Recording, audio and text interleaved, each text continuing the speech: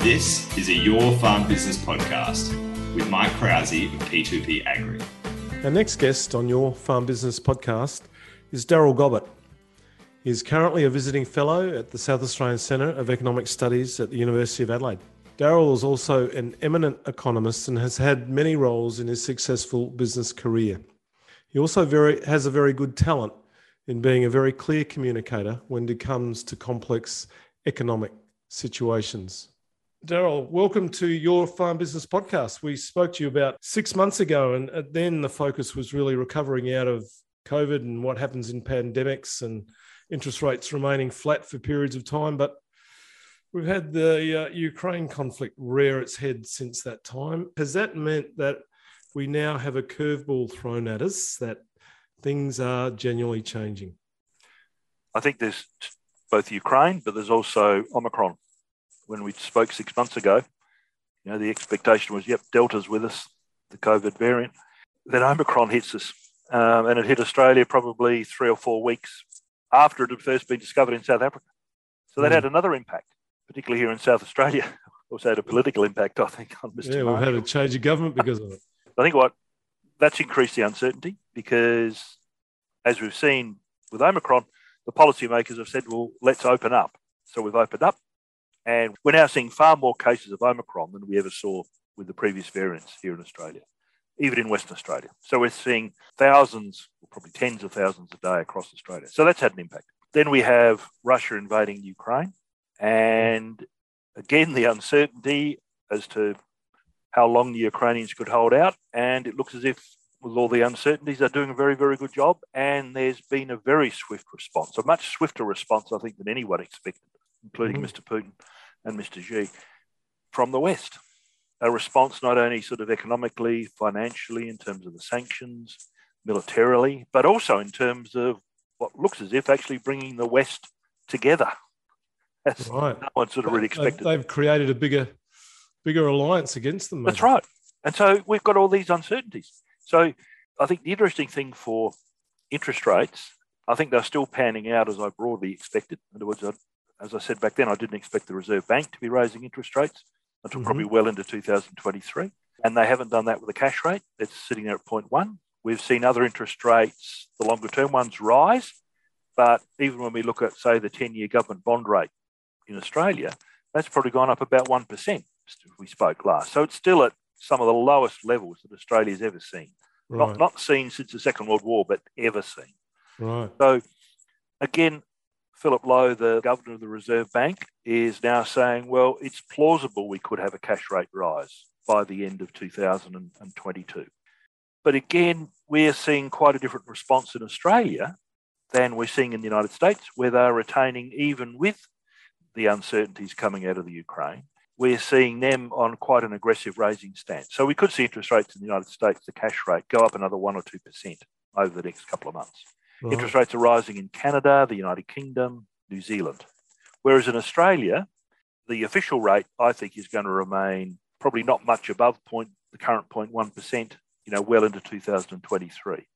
The issue here, I think, for Australia is the Reserve Bank, I think, has much more focus on getting unemployment down to I think they're now looking at a rate of around about 2% before they think inflation is going to really start to lift. Wow. And so that's quite a low rate. Well, it's currently 4% nationally, 5% here in South Australia. But the way the governor is talking and some of the information he put up at a recent meeting where the Financial Review had faxed through to him one of their cover pages from 1960, where the Reserve Bank was concerned that the unemployment rate had risen to 2%.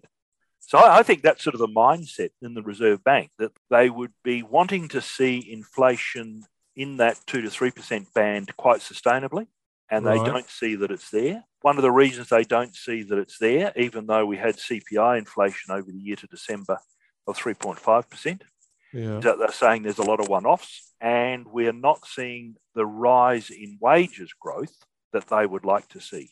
And so we're actually seeing declining real wages, if we look at inflation of 3.5% or 4%, but wages growth are perhaps no more than 1 to 2%. I think the Reserve Bank is saying we would like to see wages growth stronger The only way we're getting stronger wages growth is to have much tighter unemployment or lower unemployment than what we've currently got. And I think that's what's really going to be driving their views on interest rates, even as the rest of the world pushes rates up. So as rates go up internationally, there won't be pressure on us to follow? There'll be pressure on those. There'll be pressure on the Reserve Bank to follow, and we'll see that amongst the commentators and the analysts. Mm-hmm. We're seeing a rise in interest rates in those longer-term interest rates, such as the 3, 5, 10-year bond rates and the sort of private swap rates. We're seeing it in the bill futures rates. In other words, what people could pay for 90-day bills, going into 2025, 2026. Mm-hmm. But they're still only in the order of 2 to 3%, those long-term bills. Yeah, so if we need any rises, we're only talking about 0.5% or 1% at the most, maybe. Certainly, I reckon the next 12 months to 18 months. Although the expectation, I think, particularly for people who are looking to borrow term funds, is that they're going to be paying more. So we'll get back to that situation where the term funds could well be costing more than the overdrafts, the bill finance. Right, okay. We'll have that, what we call a steep yield curve. Right. We've probably got used to the idea that fixed term rates may well be lower than variable rates. Whereas I think we're going to shift away, partly because of expectations that the Reserve Bank will raise rates in the longer run, but also because of what we're seeing overseas, where those rates are going up, and those rates are going to be going up partly because of the inflation impact from Ukraine, but also because we've seen not only a significant lift in government borrowing because of COVID, the responses to that, as governments have tried to keep the economies going. Mm-hmm. But I think, again, what Ukraine, or the Ukraine-Russian war, has brought about is most of the Western governments are now talking about a significant lift in defence spending, which will be funded by debt. So even Germany, where their ratio of defence spending to GDP has normally been about 1.2%. At that level, they're not even maintaining their armed services or machinery. They talk about that. Right. They are now talking that they will be putting their defence spending up to around about 2% of GDP. The English, or the British, are going to increase theirs. The Americans are going to increase theirs. So we've got, on top of the COVID-induced deficits and higher levels of debt, we are now going to have what is a longer-term lift in government spending on defence, on top of all the spending that's going to be on aged care and others because of the demographics in the Western countries. So we're in for a period of significantly higher budget deficits for longer than was expected, and certainly longer than was expected just prior to Christmas before the Russians invaded the Ukraine. So I think that's another thing. And we're seeing that here in Australia, where if we go back about 3 years, government debt here, the federal government debt was about $200 billion. Well, now it's approaching $1 billion. It's gone up in a huge fashion. And again, the Reserve Bank governor is saying he wants to get the ratio of debt to total output, debt, you'll hear him talk debt to GDP. He wants to get that down, but he doesn't see that it should come down by the government actually cutting spending or increasing taxes. He would see the better path to get that down would be having stronger growth. And so the spending in defence will encourage growth to continue? That will encourage growth. It I think it does suggest that we're going to see higher debt to output ratios, what the economists will call debt to GDP. Mm-hmm. We're going to see that's going to be higher than what was expected 6 months ago, 12 months ago, because we were looking at a path back to surpluses as we came out of COVID. But we are going to see a high level of government debt, certainly at the federal level, and I think we'll also see it at the state level. So we've just got to be aware that what we call the term structure of interest rates. Those longer term interest rates are going to be going up, even while the Reserve Bank, I think, will not be moving very quickly on the cash rate, which again is, as I said before, is in contrast to what is happening in the major Western countries overseas. Yeah. Darren, I just want to change the discussion a little bit to inflation. I know you said that it's within the target range, but recently we've seen fuel prices go up for farmers. We've seen chemical prices go up for farmers. We've seen fertilizer go up for farmers. Do you feel that's a short-term reaction to what's happening with our supply chain and it's affected by Ukraine and other areas and China's reaction, or are we going to come back within 12 months to normal levels? I don't believe we're going to be seeing the reduction like urea prices, potash prices, fertilisers, chemicals, moving back to what we had back in mid-2021 very quickly, because we just don't know how the supply chain reactions are occurring. They were disrupted during COVID. Mm-hmm. Now, the cost of had my own experience with one of the little businesses I run, where the cost of a container to Japan went up from sort of $300 to $400 to $1,200. Right. If you could get it. And the issue is going to be how, with the sanctions that have been put on to Russia and to Belarus and the impacts that the war in the Black Sea is having, because Belarus and Russia are major producers of natural gas, which is a major input into urea and ammonia. Mm-hmm. So that's impacting the cost of fertiliser two ways, both the cost of doing it and whether you can get it at all and when you can ship it round. And that's, I think, going to perhaps wake Australians up even more to this idea that perhaps we've got to become a bit less dependent on the rest of the world, including China, particularly Russia and Belarus, for the ammonia and the urea. And then there's also the issue with potash, where Canada's the biggest producer, but Russia, Kazakhstan, Belarus are major producers of this stuff. So I don't see that, even if there was to be a relatively rapid conclusion to the war in Ukraine, which I don't think is going to happen, I think that's going to be drawn out for quite a while. But then you'd also say, how quickly would the Americans, the Europeans, want to take off the sanctions? Just because, would you say within 2 days of Russia saying, oh, we're pulling out, you'd reduce the sanctions? I don't think so. It's a bit like dealing with, someone who's been a bit naughty in other areas. Kids, there's got to be consequence for your actions. That's right. And so I think that's an issue we're all going to face. But at the same time, from what I can see and looking at, the latest information from the US Department of Agriculture, those cost issues could stay for us for quite a while. But the commodity prices, wheat, coarse grains, could actually stay quite high for quite a while, because even prior to the Russian invasion of the Ukraine, the USDA was forecasting falling stocks of wheat, for example. And in fact, so they were saying the only reason that production was holding up around the world for drought and other reasons across the world was that, and flooding in China, was that Australia was going to have record production of wheat for 21, 22. And this is flowing, I think, these other costs, coming back to the issue about inflation and commodity prices. You're already seeing discussions in US forum about whether people will be able to apply the same amount of fertiliser that they would normally do, and what that's going to mean to productivity. What that's going to mean, guys even talking now about what that's going to mean to cattle weights, for example, as they reduce their fertiliser. So I think given the uncertainties, we're going to be with commodity prices higher for longer. There's going to be also the changes to the way in which stuff is transported around the world.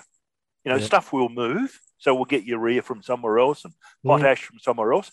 But that means changes in shipping arrangements. It means changes in what ports can be used. So I think there's a lot of uncertainty there. From the Reserve Bank's point of view, I think we're all going to be shocked, in fact, by what's going to happen to the CPI in the March quarter. Because we've had that huge lift in petrol prices. Yeah. Yep. We've had the floods and other issues in New South Wales, which are pushing up fruit and vegetable prices. We've got continued strong growth in housing prices. So I think there's going to be a number of areas where the Reserve Bank, relative to what it expected, say in the December quarter, is going to see quite a surge in the CPI, higher than most people expected.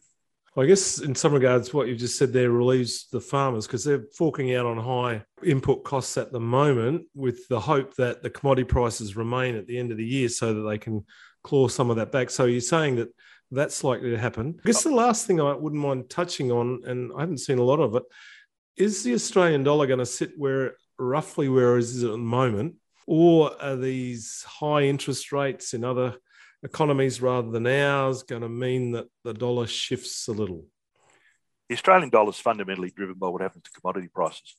Right. My analysis of this going back over the best part of 30 years is that the Australian dollar bond rates here are driven more by the Australian dollar than the other way around. Right. And, as when we did Economics 101, it was all about relative interest rates and relative inflation rates. Well, they're almost irrelevant in the Australian case. It's really what happens to commodity prices. Mm-hmm. And Australia have actually done very well over the last sort of several weeks. I was looking at the numbers today. If we look back, for example, at the wheat price, it's almost doubled in US dollar terms over the last, say, 6 months. Crude oil, we were looking at $60 to $80 a barrel 12 months ago. Now it's 114. Coal is a major one. May last year, the coal price out of Newcastle, thermal coal, $108 US a tonne. Now it's 325. It did hit 420. You got the iron ore price back at $142. You got steel prices, not at record levels, but pretty close to it. Now, the interesting thing is a lot of these prices are back, not so much coal, but some of the things like iron ore and steel are actually, even gas prices are back to where they were about 6 or 12 months ago. So we had this dip in prices, I think, as COVID sort of took off again in the second half of 2021. Now we've got the supply issues, the logistics issues, all pushing the Australian dollar up as markets have responded. I think there's another interesting issue here, which is about how Australia is seen as being one of those core providers of commodities to the West in years to come. Right, okay. We can't continue to rely on Russia or China for a lot of these major commodities. Put us in more an important position. I think it does. And, climate change. It's amazing how Australian farmers are continuing to increase productivity while they're being impacted by climate change, whereas you'd say the United States, because of the drying out of major parts of the southwest areas, what's going to happen in Europe with climate change? I think Australia, both in terms of how our farmers have adapted to climate change, and the new strategic positioning militarily. For example, Australia may well be seen as being the place the rest of the world's got to come to for lithium because we don't want to be dependent upon China or Russia for that. Or if we get this hydrogen economy stuff right, does that mean we become a major producer of urea and ammonia because we can do it cheaply? I don't know. That's just the sort of stuff that people will be starting to think about by saying, well, is Australia the place where we could become a country that we could actually bring more in from if we don't believe we can rely any more upon China or Russia or other parts of Central Asia that we could have limited access to because of China and Russia?